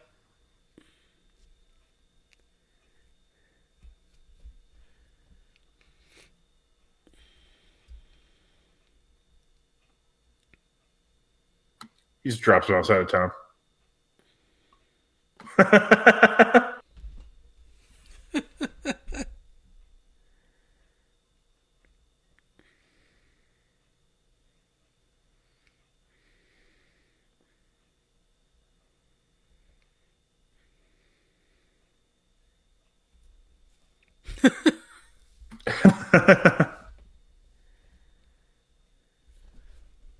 Skellingtons.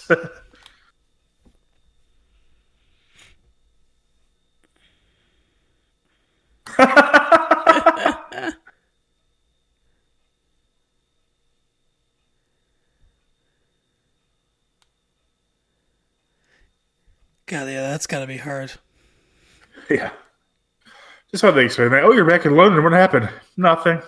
Right?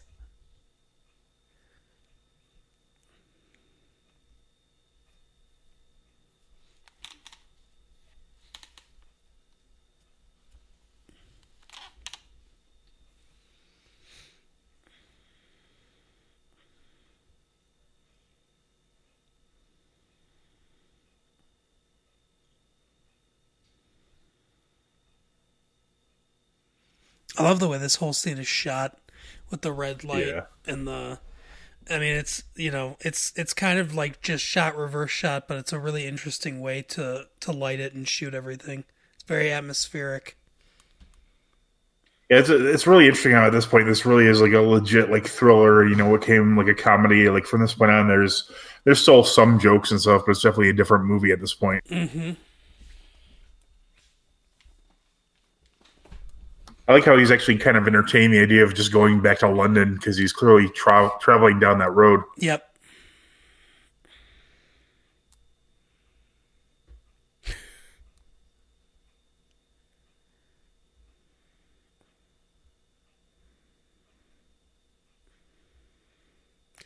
Get some. Steven Seagal out for justice. Yeah. This clerk is like the most like aggressive like seller of all time.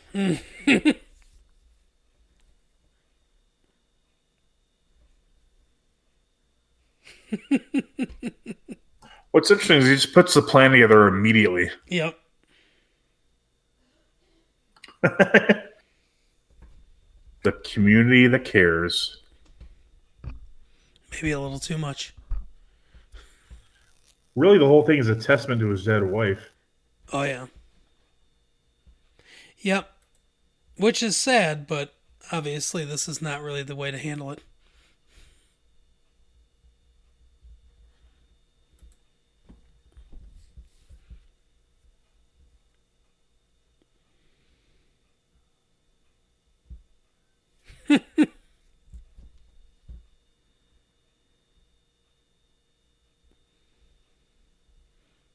God, that's so violent.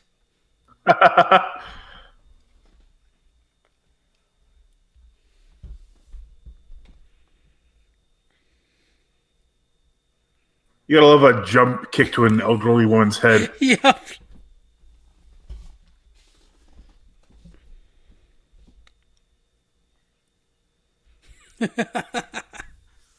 What's funny is he's become like the action hero that he always didn't really care for. Yep. And they're just sitting by as he goes and collects all the weapons. Yeah, he takes advantage of their complete, lack of attention to any kind of detail.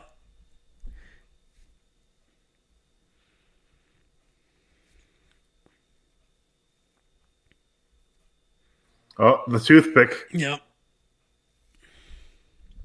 And even he doesn't care that much. I wonder who that was. Did they ever say who that was? I think they do, yeah. I think it's at the end of the movie.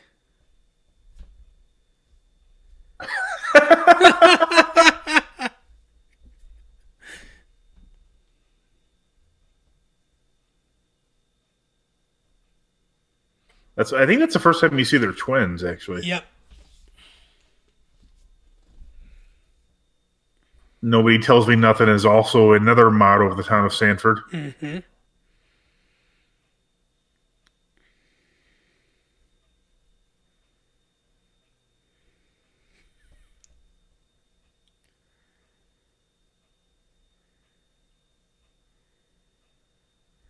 Oh, yeah, that's brilliant too.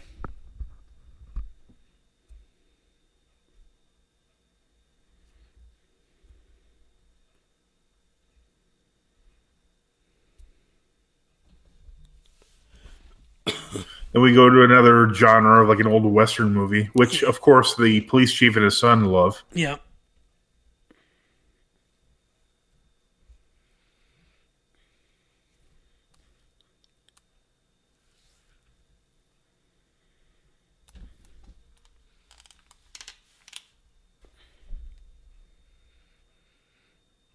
We get to see the reactions of every single person that he's coming here to get. Yeah.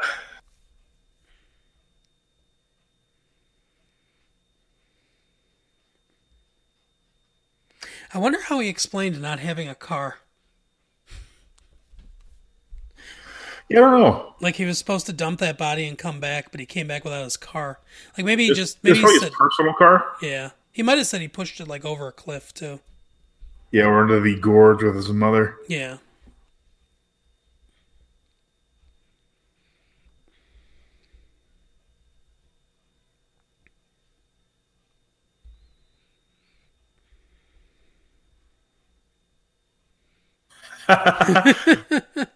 Wasn't that older guy with all the guns like when he said, "Oh, why is he wearing a coat in the winter?" Yeah.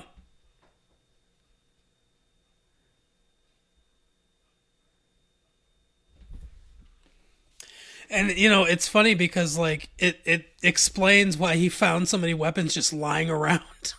Right. Everyone's so well armed. And that's another callback to earlier when they said they're more armed in the country. Yep. Or there's more guns in the country, I think he says. Yeah. It's funny, I don't know much about England's gun laws or anything. I don't know if all of these weapons would be legal. No, they're very strict. But what's interesting is these are actually all classical British weapons. Like what Nicholas Angel has right now is called an FNFAL, which is like something their paratroopers use. Okay. I mean, I know you're not really into guns nearly as much as I am, but they're very English like weaponry. No, that's cool. That's definitely a good insight. Yeah, I don't. I wouldn't recognize many of them. Maybe like a Walther pistol or something like that. But that's about it. They should have given that to Skinner. That'd be kind of a nice other callback to him being from James Bond movies. Yeah. But I think they're technically German, Walther. Yeah, I think they are.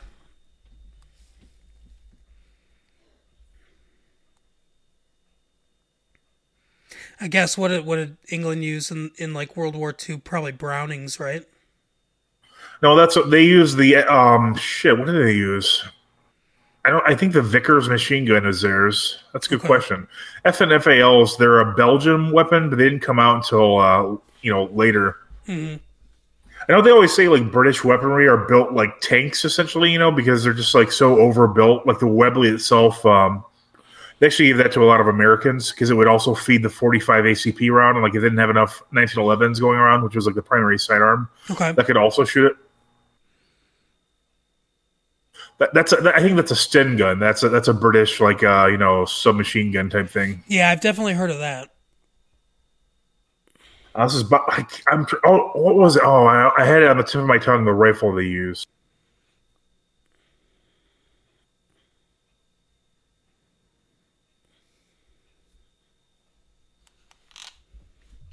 Well, this guy's going way old school with the sword.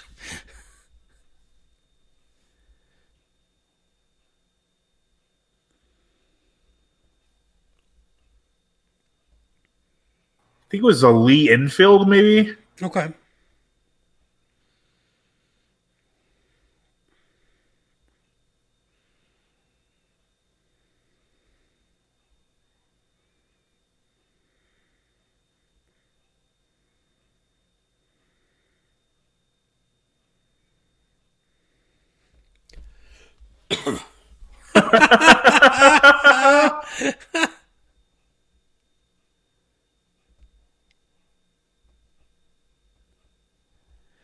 And he blasphemes as he gets shot. It's great.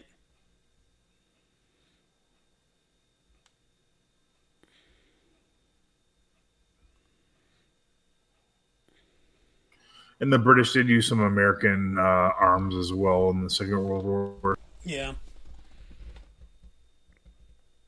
Like I think they used a Thompson until the Sten gun was really prominent. Imagine there's some kind of weaponry out there for hunting and such. Like I know they do fox hunts, and there's like stag deer, which are pretty, well known for being a game animal. Yeah, I'm sure that they. I'm sure that they. That they have hunting weapons and stuff. Like I said, I'm not. I'm not up on all their laws, but. But yeah, I mean, if these are more classical weapons, they might be legal. So that that might all check out. That's a great line too. You're a doctor. Deal with it. Right.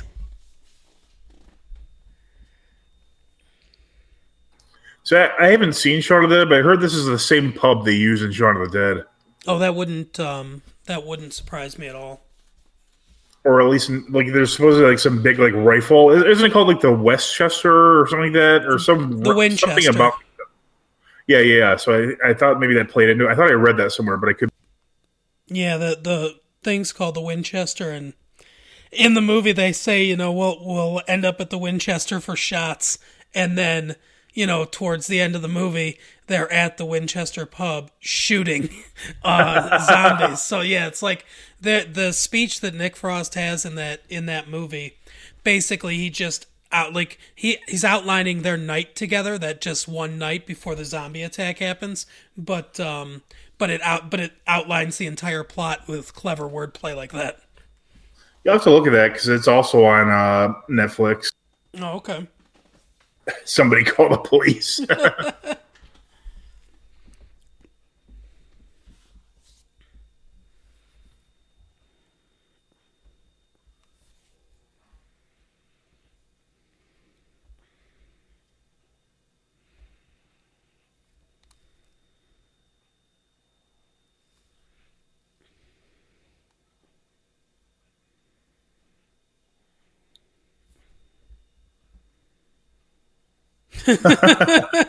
Hello, that's sort of a self-deprecating joke to them. You can help us bring an end to this absurd story. I'd like to see. It'd be interesting to see a trial because how would they convict any of these people other than like word of mouth? Yeah, I mean, seriously, the all they have is, I mean, I guess they have got eyewitness testimony from Nick, but that's about it. Because they really have been good at covering their tracks. And there's probably little to no evidence. Mm-hmm.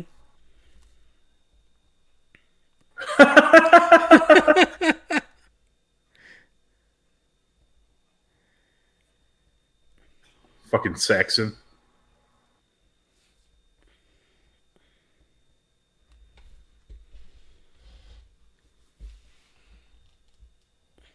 It's funny to me that nobody, except for the chief of police, was or the head constable or whatever they call him, was in on this. That none of the other police officers were. Yeah, it's pretty impressive. But they really did. They really did like brainwash them and just like lull them into a false sense of, hey, you just got cushy jobs here. Right. What's interesting, this is the day the inspector for the Village of the Year is supposed to be arriving. I don't remember if they show them or not. I'm not sure either. It's been a few years since I've seen this one. Yeah, I haven't seen it for a bit either. But I really like this movie.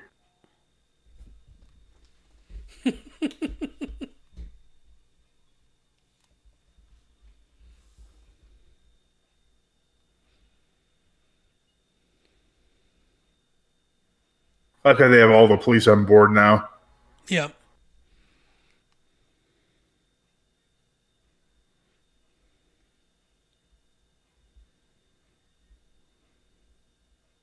I like how he looks shocked.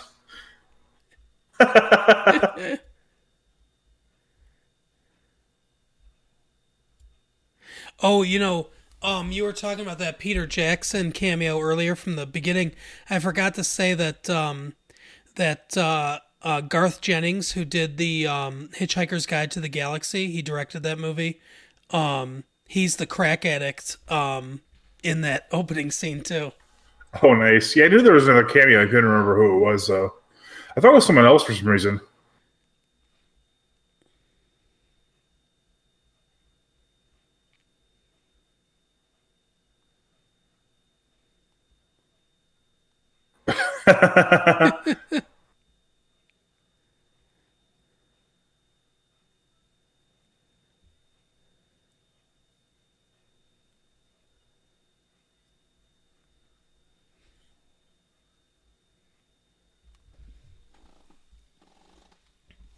God, it's so funny because Edgar Wright really surprises me with each movie that he does where it's like I know that he can be funny and like he and Simon Pegg can write funny dialogue, but then he gets into this action stuff and it's like, wow, I didn't know that he could direct action like this, and it's this whole like ending scene is really impressive.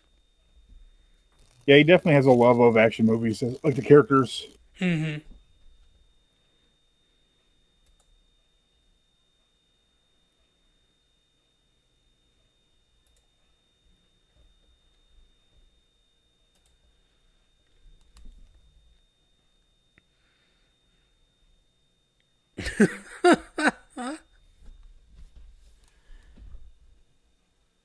Oh, it's just so over the top.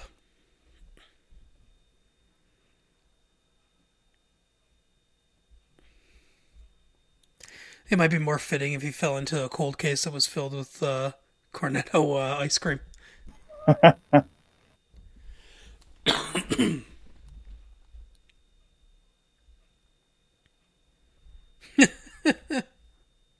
Did you say cool off?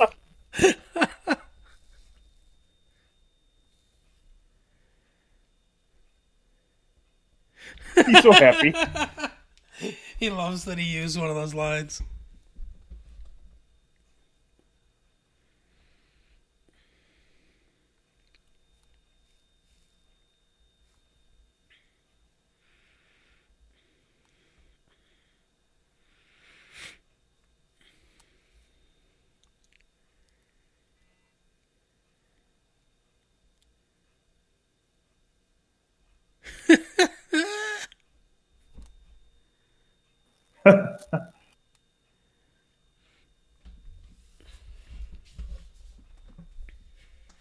Oh, yeah, I forgot she was in on it too. I mean, obviously at a lower level. Doris. Yeah, I love how inappropriate she is the entire movie. Sure.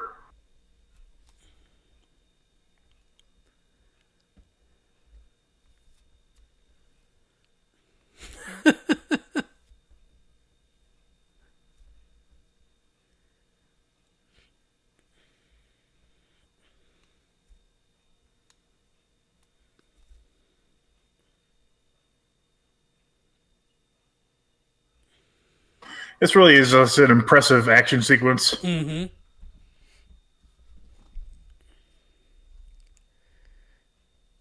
And then obviously the two, like, heads.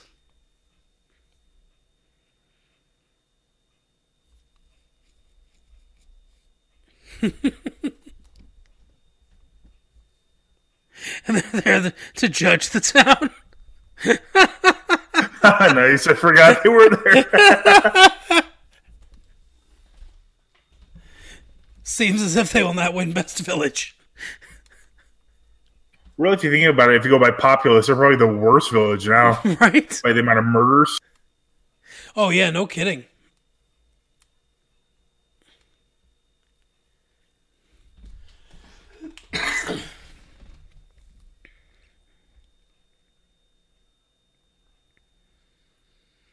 Obviously, Timothy Dalton is no stranger to these kind of action scenes, which Right. which I'm sure is part of the reason why they got him.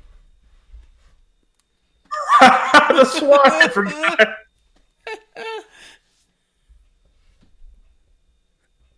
And it's subtle. You can, like it's real quick, but that swan is kind of burned from that explosion, like Nice. part of its face.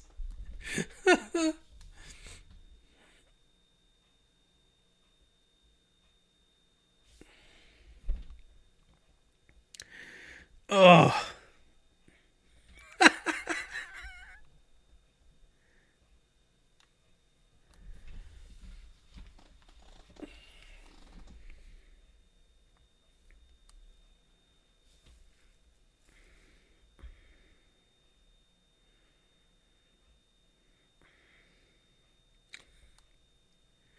The ginger nuts. What the fuck?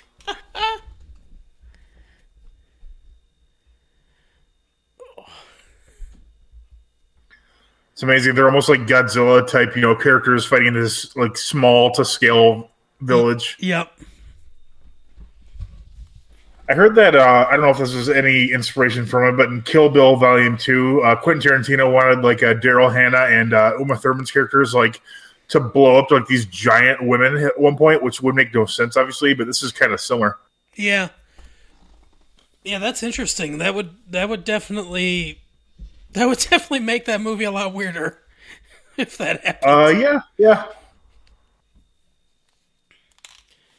But yeah, this would have been a good would have been a good way to do the same kind of thing if they fought in some sort of model recreation. Oh yeah, for sure. And oh no, that's not it. And I mean, obviously, this is also symbolic because they're literally fighting in a representation of the village for the village. There's that little ginger nut. Right. Aaron Aronson. I can't remember where they said it earlier in the movie. That's pretty great. Yeah. He's got a box cutter.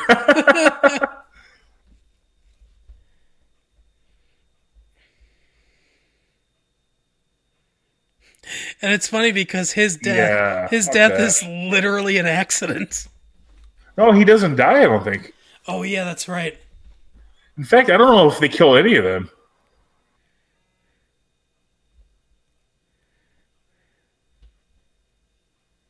Ah, fuck that. This really hurts. Oh god.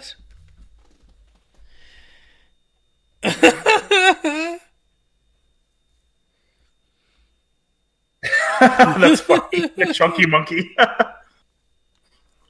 What the fuck? What's funny. I don't know if that's a deliberate reference, but the gun he's holding right there is a Smith and Wesson 5906, which is what is used in the movie Point Break, during the bank robbery scene. Oh, I'm sure that's deliberate then. Yeah, the undercover cop has that exact same gun. Because here we go. He can't do it. That's not 100% accurate, though, because Keanu Reeves had a Sig Sauer. But yeah, it's probably a callback to that. Yep.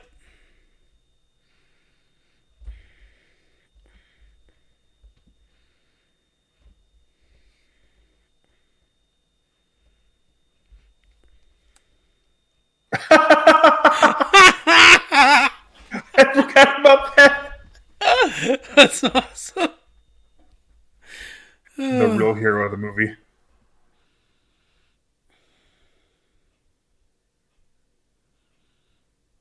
This is another bad boy shot, I think, right here. Oh, for sure.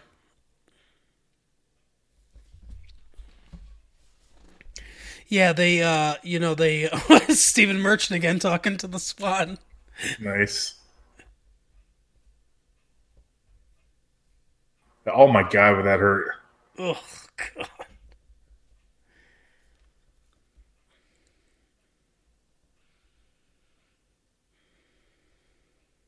London Calling. Right.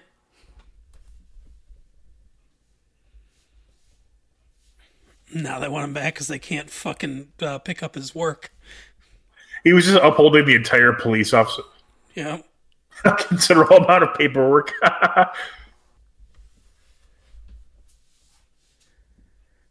Look how irate they are. Yeah. But yeah, you're right. I don't think any one of them actually dies. They're just all wounded and then arrested.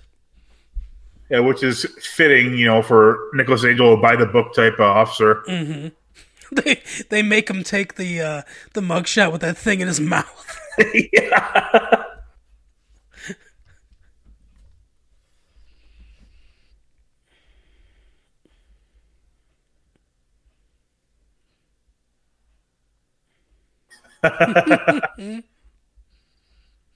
Oh, he's becoming one of them. Like the throwing of garbage cans.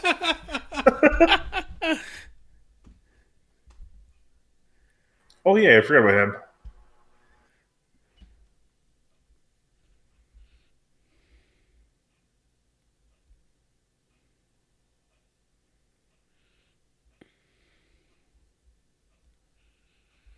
What's that? That's got to be. Is that like a blunderbuss or something? Like what? Yeah, it looked like almost like a black powder type thing. Right.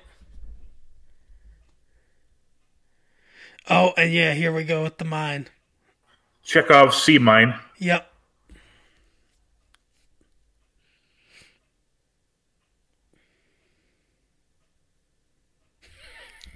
This is another like kind of Bad Boys-esque shot with the the showing the explosion from 3 different angles, just Yeah. over exaggerated.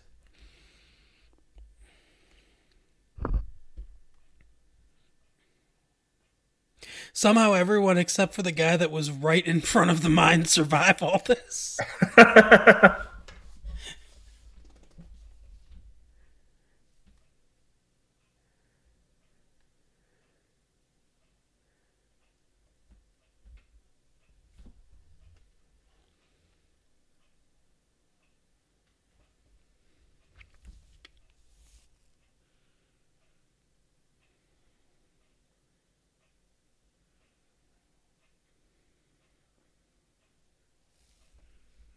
Now we see he's not at the hotel anymore. He's obviously settled in.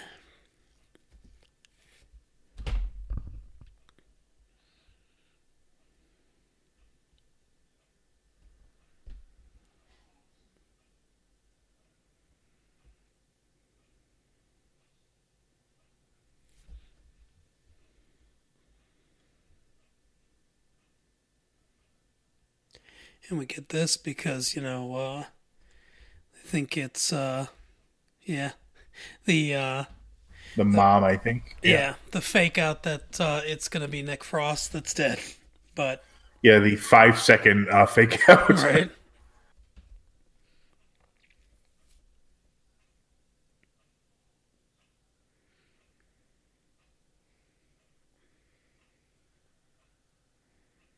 I like how he's just a chief now. Mm-hmm. But, it's funny because they're doing all this stuff, but, now that they've taken care of the big problem, it really is just small time crap now. Oh, so that is Hot Fuzz. That's our commentary. Directed by Edgar Wright, written by Edgar Wright and Simon Pegg. This is probably, like I said, this is definitely my favorite of the Cornetto trilogy. I like Shaun of the Dead. a good amount, and The World's End is maybe my least favorite, but it's a very interesting and good movie. I like all of them. But yeah, you got anything else you want to add to our commentary? No, I mean I might watch Shaun of the Dead now because I really enjoy this movie. So I'm sure that's pretty. I've heard nothing but good things about it. I just haven't really. I don't like zombie movies in general either, but I'll give it another shot. Yeah, that can sometimes hurt the enjoyment of it, I think. But I don't think you really need to be into, because I'm not like huge into zombie movies either. Although we saw, I'll tell this story real quick. We saw 28 Days Later in the theater, you and I together, and I remember it because there was that Sandra Bullock movie, 28 Days, about her going to rehab. And you asked me if I wanted to see 28 Days Later. And I'm like, what? I thought to myself that must be a sequel to to that Sandra Bullock movie. And I remember saying, like, why? Why would we want to see that? And you're like, well, I heard it was good and everything. And it took maybe like 5 minutes of us talking together before I realized that what you were talking about was a zombie movie and not a sequel to that Sandra Bullock movie. I like to think that's a sequel to 28 Days because 28 Days Later, it sounds like a sequel. Mm-hmm. And maybe the drugs that Sandra Bullock was addicted to became this rage virus. Could have been. That's, yeah, I'm going to go with that one too. But yeah, I enjoy this movie a lot. It's very funny, action. Definitely one to watch when you're drinking. Oh, Not that it's bad, but it's a fun, it's good for all throughout. It's a really good movie. Yep, I agree. So, we are Massive Late Fee. Obviously, if you're here, you probably know that. You can, if you have any suggestions for movies that you'd, like us to do a commentary for, you can email us at Michigan or at massivelatefee@gmail.com. You can also send us something on Twitter if you want to. Tweet at us at Massive Late Fee, and you can find us on Facebook, Massive Late Fee. Leave us a comment there. And I think that's gonna about do it for us. So we will catch you on Tuesday, and see you then. See you next Tuesday.